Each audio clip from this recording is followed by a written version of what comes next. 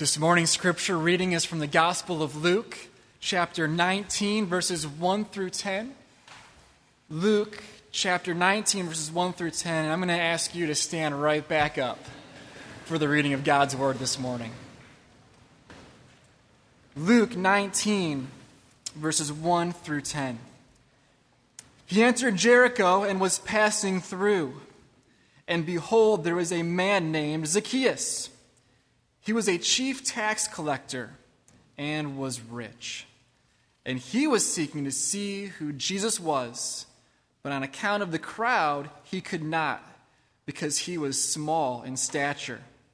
So he ran on ahead and climbed up into a sycamore tree to see him, for he was about to pass that way. And when Jesus came to the place, he looked up and said to him, "Zacchaeus, hurry and come down, for I must stay at your house today." So he hurried and came down and received him joyfully. And when they saw it, they all grumbled, "He has gone in to be the guest of a man who is a sinner."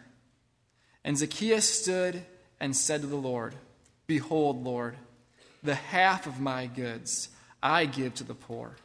And if I have defrauded anyone of anything, I restore it fourfold." And Jesus said to him, "Today salvation has come to this house, since he also is a son of Abraham. For the Son of Man came to seek and to save the lost." This is God's word. Amen. You may be seated.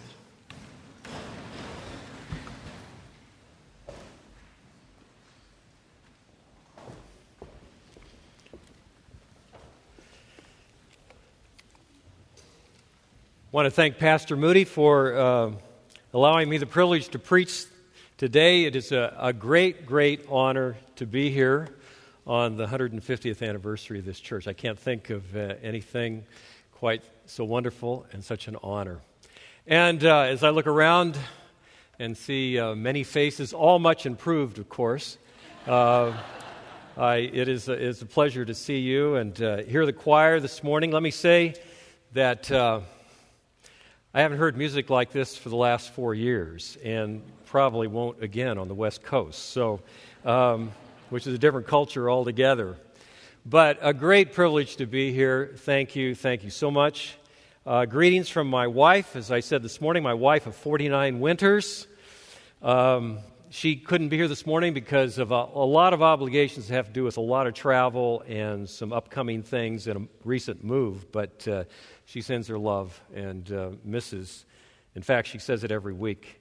I miss my friends here out in Illinois. So greetings from Barbara. The 150th anniversary of College Church, as the pastor's already said, what a day. A day to remember. Kind of sit there. As I've often said, you cannot buy back time with blood or gold. And so this particular time, remember that you were here on the 150th anniversary of College Church. When I came to College Church, it was only 113 years old. That's a fact. That's 32 years ago. And I was thinking of Josh, he's been here now for several years. The 175th, he should be presiding pastor at the 175th. And he may live to the 200th, you don't know. I'll tell you what, there are a lot of younger people here that if the Lord tarries, He doesn't return, this church will have a 200th anniversary and you'll be here. I mean, the flow of history, how fast time is going on. A lot has happened here since 1861, and that little book by Edith Blumhofer, which chronicles those 150 years, it was just full of information. I found it totally fascinating. And as I read it on my flight again, reread it from Spokane to Chicago, I was fascinated as I thought about sort of the genesis of it, at least from a burden-wise and theologically, with Jonathan Blanchard at Lane Theological Seminary in Cincinnati, being under the tutelage of Lyman Beecher, the great Beecher family, and Calvin Stowe, who was the husband of Harriet Beecher Stowe, where those fires for the prairie and gospel were ignited, and the desire to bring the gospel west and win the West for the gospel. And then as I went through there and looked at the cascade of pastors' names, some looks like about 30 names through there, from Charles Blanchard to J.G. Brooks to Evan Welsh to Bob Rayburn to Carl Armerdine, all the way down to the day, I was struck by the gospel-centeredness of this church and its history. That's what you'll see. It's gospel-centric. Now, I didn't know Bruce was going to make all those wonderful remarks, and I couldn't come close to those. But one thing that I caught in reading that was, I thought was totally exotic, was at the turn of the century, this church's commitment to the Turkish Empire, with George Filian, an Armenian pastor, pastoring in Constantinople, and then Anastasios Zeraphanitis. One of the places is Smyrna, the 7 churches. And then W.C. Cooper, as he said, appointed as our pastor in Turkey under J.G. Brooks. And then, of course, names that I know well, apart from the people who went to China, but the young Stows and the young Windsors married here and then sent off to Africa for those long tenures in Africa, the investment of their families. And I always wondered where parody came from. And I found out it came from Evan Welsh, as he said, and his gospel-sated heart some 70 years ago. And the dynamic ministry of Pastor Wilson is not in here, so I can say that. And all the flood of missionaries and the millions that have gone out just in the past decade, tens of millions. And if I got my math right, which is suspect, if you just stay at 2.5 million, that's $25 million the next decade. I expect that it'll exceed that. Because this church believes the gospel is the power of God to salvation to everyone who believes. That's what you believe. That's what you passionately believe. You passionately believe Jesus is the only one who can pay for your sin, save your soul, and change your life. You believe that with all your heart. A number of people here have given their lives to that. And I dare say that it wouldn't be a baker's dozen that would die for that truth. You passionately believe it. If the gospel does the impossible, like saving you, and like saving me, and like saving impossible little Zacchaeus. Now, his escapade is a fun story. The idea of a wee little man perched up in a tree and then found out is the stuff of children's songs and flannel graph stories. Zacchaeus was a wee little man. A wee little man was he. He climbed up in a sycamore tree for the Lord he wanted to see. And there is humor there. But the story itself occupies a very serious and critical place in Luke's gospel and the account of Jesus' life because, now listen to this, it is Jesus' last personal encounter before his triumphal entry and going into Jerusalem. This takes place in Jericho, just 13 miles outside of Jerusalem. All that remains, if you look at the context, you open your Bibles, you see the parable of the minas, and there's a triumphal entry. You see that there. Now, very significantly, it has this very crucial place in the gospel, and the final line is like a summary line of Jesus' ministry at the end of the road to Jerusalem. For the Son of Man has come to seek and to save the lost. A great line, one of the great lines of Scripture. For the Son of Man came to seek and to save the lost. It pulsates with power when properly understood. That saving the lost is what Jesus is about. Now, in this respect, as you're looking at this story in all of its context, it has a great relation to the two events that precede it. Its connection to the healing of the blind beggar, which immediately precedes, it's obvious because there you have a man who is hopefully lost in blindness and poverty, now corresponds to a man who is hopelessly lost in his blindness and his wealth, his spiritual blindness. And if you go right back to the story before that, its connection is clear with a rich young ruler, because what is stated there as humanly impossible, namely the salvation of a rich man, verse 25, you see it in 1825, it is easier for a camel to go through the eye of a needle than for a rich man to enter the kingdom of God. This impossibility now takes place in the salvation of rich little Zacchaeus at the end of the road as Jesus goes into Jerusalem. And so his life is an account of how the impossible takes place. And in that sense, it is quasi-biographical of every person who knows Christ. Not the events, but the movements in his life. Now, this rich little man had it made from a tax-gathering point of view. There were 3 places in which you could collect taxes in that area of Palestine or that part of the world, the Holy Land. And one was in Capernaum, one was in Jerusalem, and one was right here in Jericho. And he had one of the big 3 at the Transjordan in a very wealthy and prosperous area with its balsam groves and its palm trees. And he was the kingpin of the Jericho tax cartel, which would then extort taxes from the people, pay the Romans, and keep what was left. Sounds a little bit like some areas geography I know around here.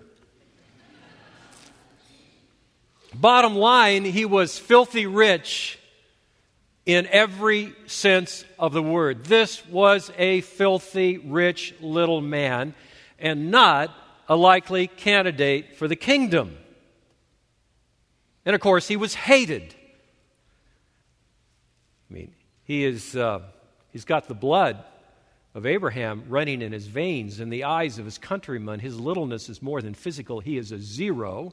They hated this non-person, his pathetic lowness. And no doubt some of the locals would like to have seen him literally put through the eye of a needle, squeezed out, as C.S. Lewis put it, in one long bloody thread from tail to snout. And no one would have ever guessed on that spring day that he wanted to see Jesus. But he did, as Luke says. He was seeking to see who Jesus was. Now, why would that be? Why would he want to see Jesus? Well, I think it's very likely that he had heard of the conversion of Levi the tax collector. I mean, these guys knew each other. We're not talking about a big geographical area. They knew each other. They compared notes on what they were able to extort. Sort of a fellowship of the scum, a sleazy fellowship. They hung together.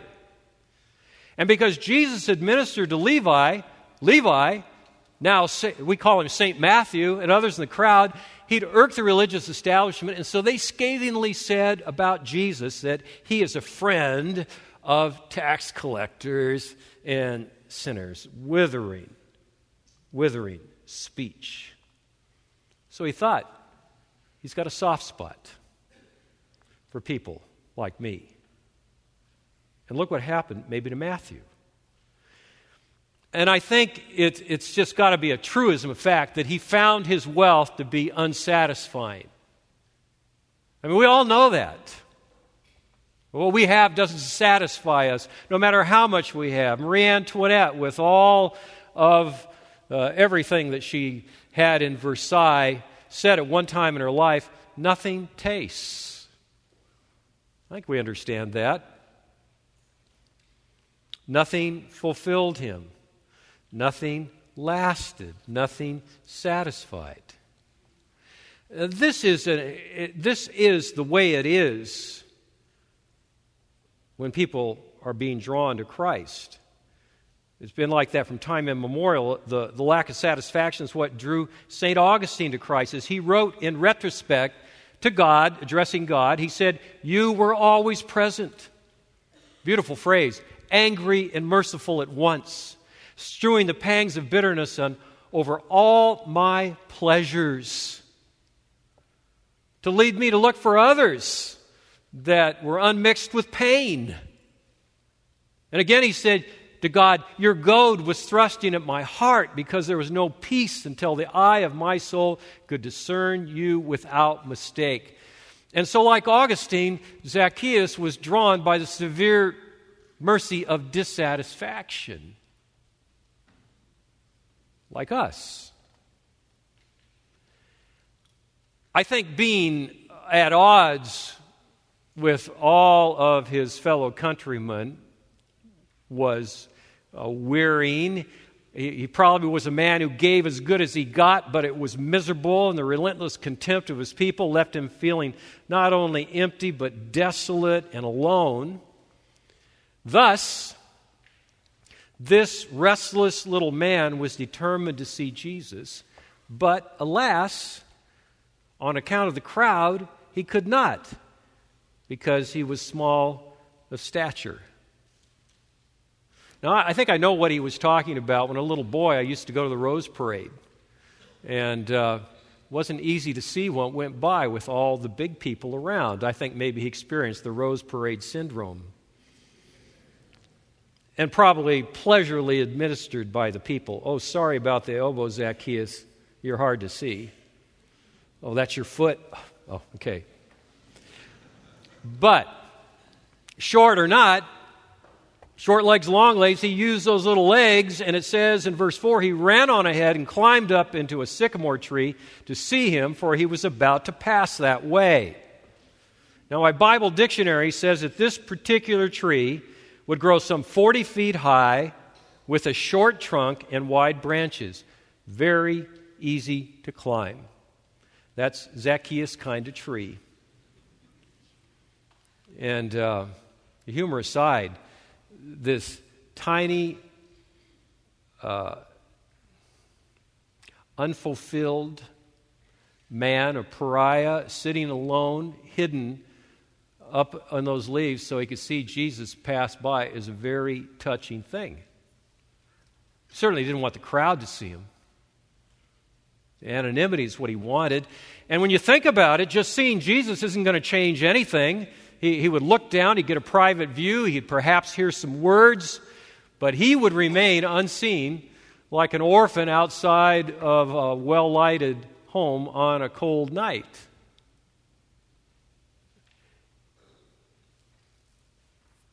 But the interior-driven initiative of Zacchaeus that was driving him was matched by the exterior initiative of Christ.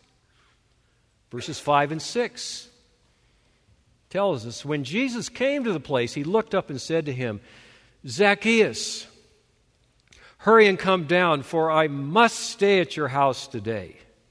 So he hurried and came down and received him joyfully. When Jesus stopped under that sycamore tree and began to raise his eyes, you can imagine he had kind of a cold sweat. Maybe he started to freeze a little bit as Jesus lifted his eyes. The people lifted their eyes with him, and all of a sudden they're staring through the foliage at what they can see of Zacchaeus, and then terror grips his soul because Jesus says his name. Now, he may have known his name. Maybe he'd gone to one of those luncheons with Levi. I don't know. But when you put it in the whole biblical context, you think about the Scriptures, there's a case of when Jesus sees Nathanael, John 1, under that tree, and he recognizes his guileless character, and he calls him to be with him. Now he sees Zacchaeus up the tree, and he discerns his guilt, and he calls him. There you see hints of sovereignty and omniscience, supernatural knowledge. And then as Jesus invited himself to Zacchaeus' home, he didn't say, Zacchaeus, any chance I could stay at your house today? He said, I must stay at your house today. He invited himself. Because Jesus regarded this as a divine encounter, and his seeking of Zacchaeus was a work of sovereign grace. And what you begin to see in this story is that Zacchaeus seeking of Jesus and Jesus seeking of Zacchaeus are both the sovereign work of God. It's a sweet providence as they cross under that tree. And if I read the opening 4 verses of Ephesians, it is a meeting set before the foundation of the world.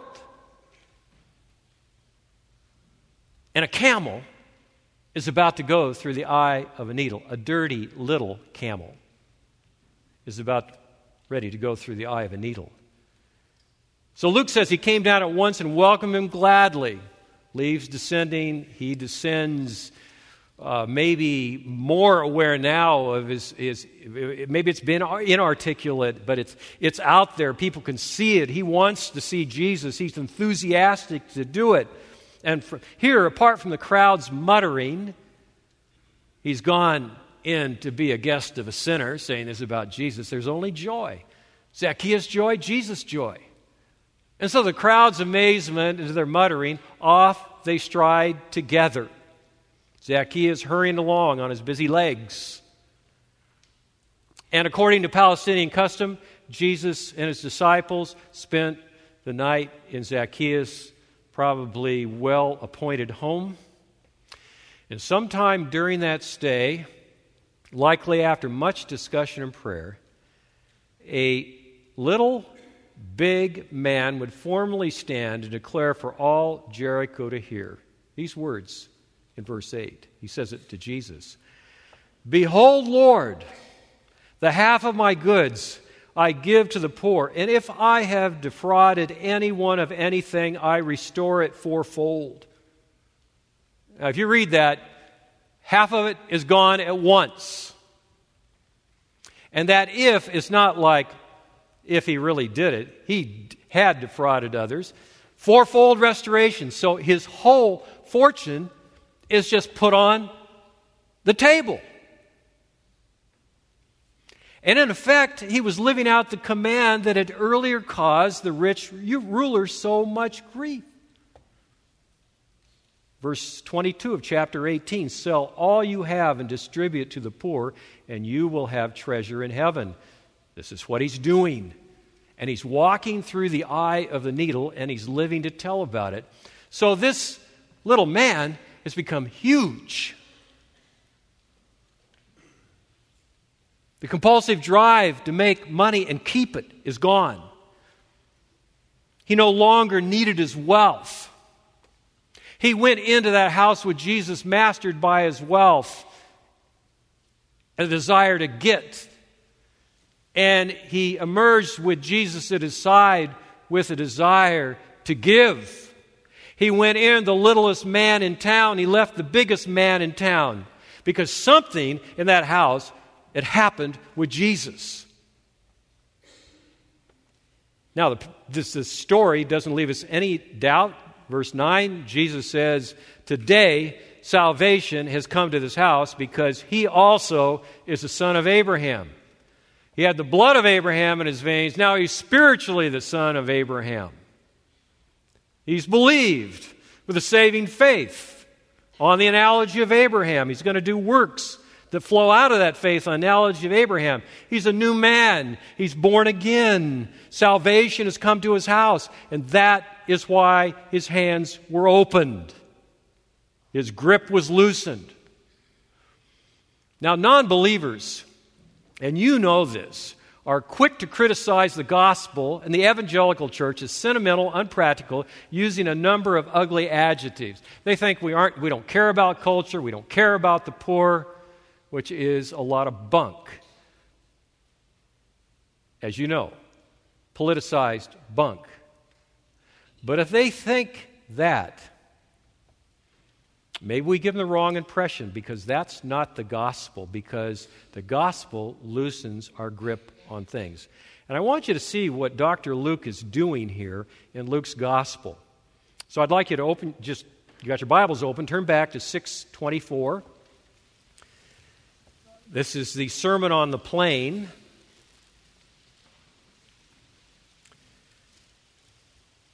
And Jesus says there, "But woe to you who are rich, for you've already received your consolation." What he does, he pronounces a woe on the rich because in their self-sufficiency, and I'm saying he pronounces a woe on people like us because of our self-sufficiency. We're opposite of those who he came to preach the gospel to, because in 4:18, he begins his ministry quoting Isaiah 61:1. "The Spirit of the Lord is upon me because he anointed me to proclaim the good news to the poor," ultimately the poor in spirit. Lucan theology on material things. Turn to chapter 12, verses 20 and 21. You have these solemn words to all who trust in riches. You know the story. To the rich fool, but God said to him, "Fool, this night your soul is required of you, and the things you prepared, whose will they be? So it is with one who lays up treasure for himself and is not rich toward God." I love that little haiku. Last night, my barn burned down. Now I can see the moon. And then in 1633, that axiom from the lips of Jesus, "No servant can serve two masters, for either he will hate the one and love the other, or he'll be devoted to the one and despise the other. You cannot serve both God and money." And then, following that, you come to the preceding chapter 18, verses 24 and 25, and he gives his response to the rich ruler. How difficult it is for those who have wealth to enter the kingdom of God. "For it is easier for a camel to go through the eye of a needle than for a rich person to enter the kingdom of God." Now, what Jesus is doing, he's saying over and over and over again to us as we read it now, that it's useless to talk about loving God and trusting Him and having a sweet assurance of forgiveness, a glorious hope in heaven, if it doesn't make a difference in our material attachments. I mean, this is pretty hard stuff. He's not saying generosity is the means of redemption. It certainly isn't. It is an evidence of redemption. And here is where I think this whole gospel thing and what's going on here segues right into the history of this church. Because it didn't give tens of millions of dollars the last decade for no reason. It gave it because of the gospel. And it gives $25 or $30 million the next decade, it's because of the gospel. And those missionaries that went to the Turkish Empire went because of the gospel, and they were supported because of the gospel. They went to China because of the gospel. They went to Africa because of the gospel. To our community because of the gospel. To the ministries here because of the gospel. And so I really believe when the gospel has your heart, it opens your hands, and you become generous people. That's what happened to him. The gospel makes little people big. Now, as we mentioned, the account ends with a great summary of Christ's mission. This is a great verse. For the Son of Man came to seek and to save the lost.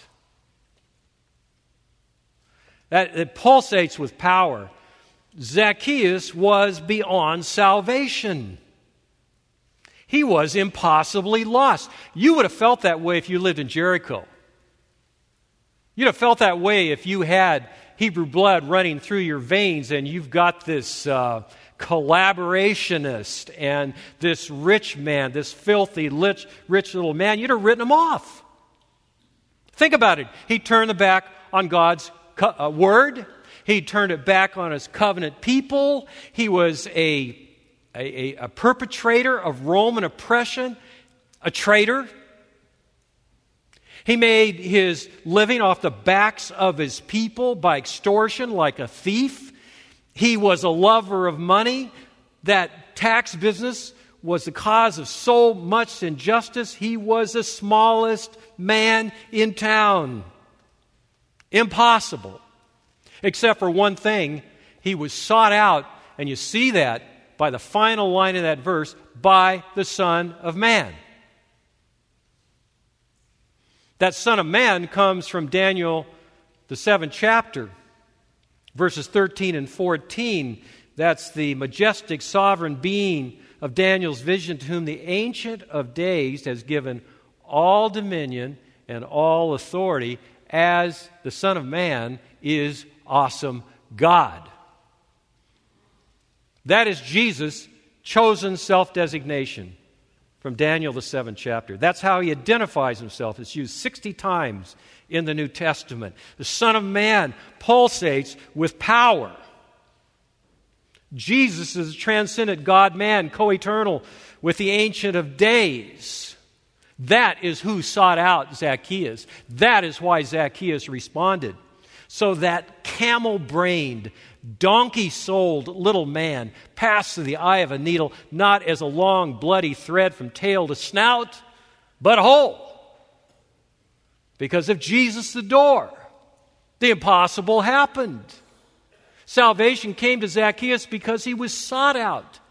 That interior seeking, that dis-ease, that lack of fulfillment was caused by God. As Augustine said of God in another place, you, God, follow close behind the fugitive, and you call us to yourselves in ways we cannot understand. He makes us hungry. He makes us search. He makes us long. He makes us desolate. He makes us disconsolate. And it was God who arranged that exterior seeking when they crossed under the tree. Zacchaeus was caught because in his seeking he was sovereignly sought. I sought the Lord, and afterward I knew. He moved my heart to seek him, seeking me. It was not I that found, O Savior true. No, I was found of you. It was God. And if God is seeking you, there will be this interior desolateness and dis-ease. Nothing satisfies. Nothing. You're never really comfortable anymore. No wholeness. Lack of a clear conscience. A leaden cape. A lack of peace. Quote Lewis again, but remember this, the hardness of God is kinder than the softness of men, and his compulsion is our liberation. That hardness is his grace. That compulsion is his grace. That is him seeking you. And if that is so, if you're just new to all of this, then by virtue of your being here, you're sitting under the tree. You're in the crosshairs of grace. And Jesus Christ is saying to you, I want to dine with you. Come down. I want to sup with you. I'm awesome God. I died for you. Come down. The gospel of the impossible. The gospel of the impossible is because Jesus did the impossible. He created all the universe. You've heard me wax about that over the years. I won't do that again and get the kind of painful look that I get, but, the 80 billion light years across the universe, the whole thing. He created everything, and he just did it. It was nothing. He did it with the ease of omnipotence. He did it with the Word. He remained omnipotent when he did it. Power went out, but it didn't deplete his power. He did it with the Word. But the hardest thing ever done in all the universe was becoming incarnate and dying on the cross for our sins. That is the thing, when he looked at the cup in the garden, he asked God to take it from him if it was his will, because of the horror of what he did. He did the hardest thing in time and eternity, the impossible thing, so that he can save impossibly lost little people like us. That is the great gospel, the gospel of the impossible. That is what will drive this church. And as I think about the next 25 years, the next 50 years, the next 100 years, you know how fast they're going to go. I knew Evan Welsh. And I don't know who he knew before, but it had to be one of the Blanchards, and probably before that. I mean, it goes by so fast. Let's be gospel people. Let's believe in the impossible gospel and take it out to the world. Let's pray. Our Father, we're so grateful because, impossibly lost as we were, caught in our own self-righteousness and in our own ignorance, idolaters, every one of us, you reached down and you saved us. We thank you for your grace. We pray that this great gospel, the preaching of the gospel that is so beautifully rendered on the banners before us, proclamation of the gospel, would be in this tenure and the tenures to come, to your grace and your glory. Amen.